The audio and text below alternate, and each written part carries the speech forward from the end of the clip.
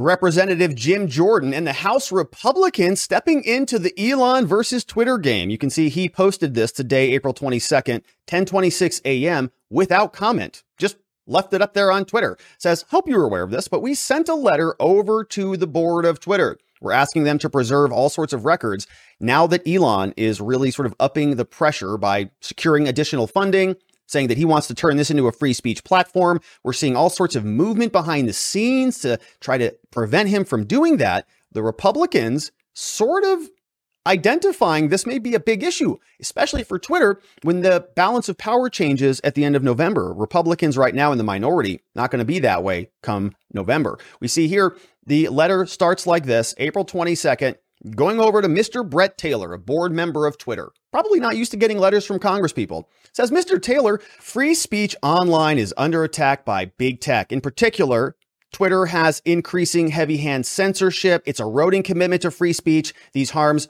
follow from how Twitter and other social media companies have been increasingly functioning as the public town square for the American people. Referencing footnote number 3, going back to some of Elon's actual Twitter posts. Now, this is something that I've been saying for a long time. I was sort of shocked that more Democrats weren't outraged by this, largely because when I was growing up, I remember them being free speech advocates. George Bush was the person who was trying to silence them, and they were demanding free speech at every turn. Now, that's not the case. They removed a sitting president from their platform on Twitter, and it was more than just preventing Donald Trump from being able to communicate to his people that I found so offensive. It was also the right of the user, the people who were on there who wanted the content from the president directly delivered to them in an accessible format. But Twitter didn't care about their users. They only cared about the political ends, and the ends justified the means. They would censor a sitting president, and they would preclude his 80-something million followers from getting that information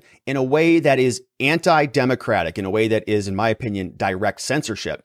It is the public town square. The fact that more Democrats and more people on that left side of the spectrum weren't outraged was very disappointing to me, because I can imagine myself in the reverse position. I can't imagine myself saying anybody should be thrown off of Twitter. I don't care who it is. AOC, Michelle Obama, Barack Obama, Joe Biden, I don't care who it is. They can go bananas and start screaming from the rooftops about aliens or Roswell or whatever, and inciting all sorts of intergalactic, I don't care what they're doing. They shouldn't be thrown off, because we want to debate their ideas in the public forum. We want to expose them and see them and discuss them and dismantle them bit by bit. But they don't want to do that. Made another video just recently about Democrats in Arizona trying to get Arizona candidates, Congresspeople, off of the ballot. They don't want to run against the idea. They want to run unopposed. They want to censor and eliminate the conversation from taking place, because they know that they're going to lose if they jump into the arena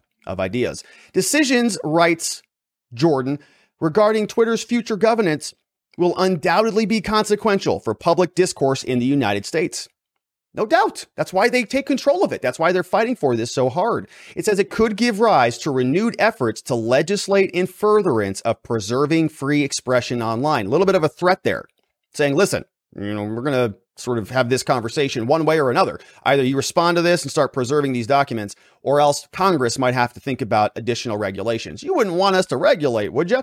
He continues, among other things, the board's reactions to Elon Musk's offer to purchase Twitter and outsider opposition to Musk's role in Twitter are concerning.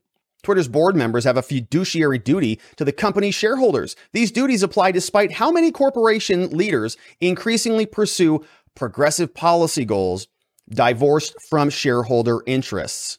He writes, as Congress continues to examine big tech and how to protect Americans' free speech rights, this letter serves as a formal request that you preserve all records and materials relating to Musk's offer to purchase Twitter, including Twitter's consideration and response to this offer, and Twitter's evaluation of its shareholders' interests with respect to Musk's offer.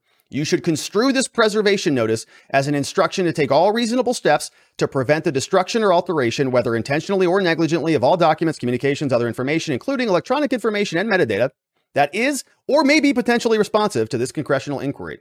This instruction includes all electronic messages sent using official or personal accounts or devices, including records creating using text messages, phone-based message applications, or encryption software. That is a very nice preservation request, kind of encompasses everything.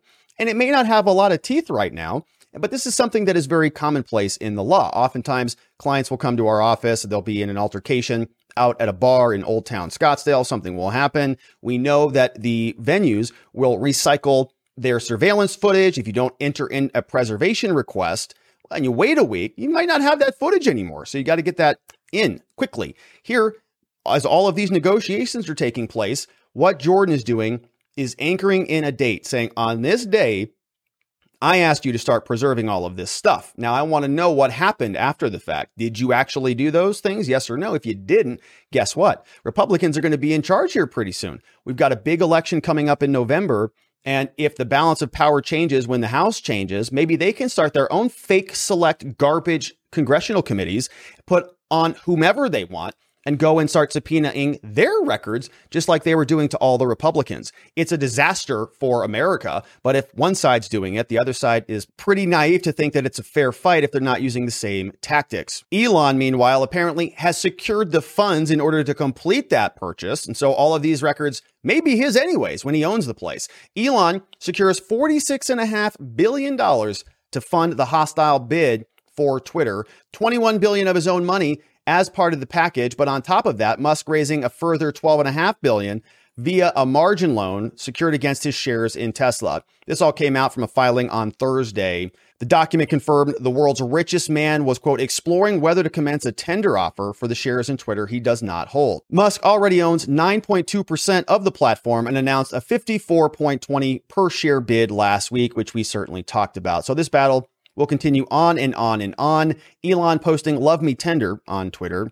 And we prognosticated that this battle was going to heat up, waiting for the day when Elon's going to be called a racist, or when he's going to have some Me Too problems coming up, or when something bad is going to come against Elon. And that day is here. We saw this last weekend. Saturday Night Live came out with a comedy segment on SNL that says Elon wants to buy Twitter just so he can say the N-word. This is a 3-minute, 58-minute clip. Most of these are not funny. So he can loosen its free speech rules. That's how badly white guys want to use the N-word.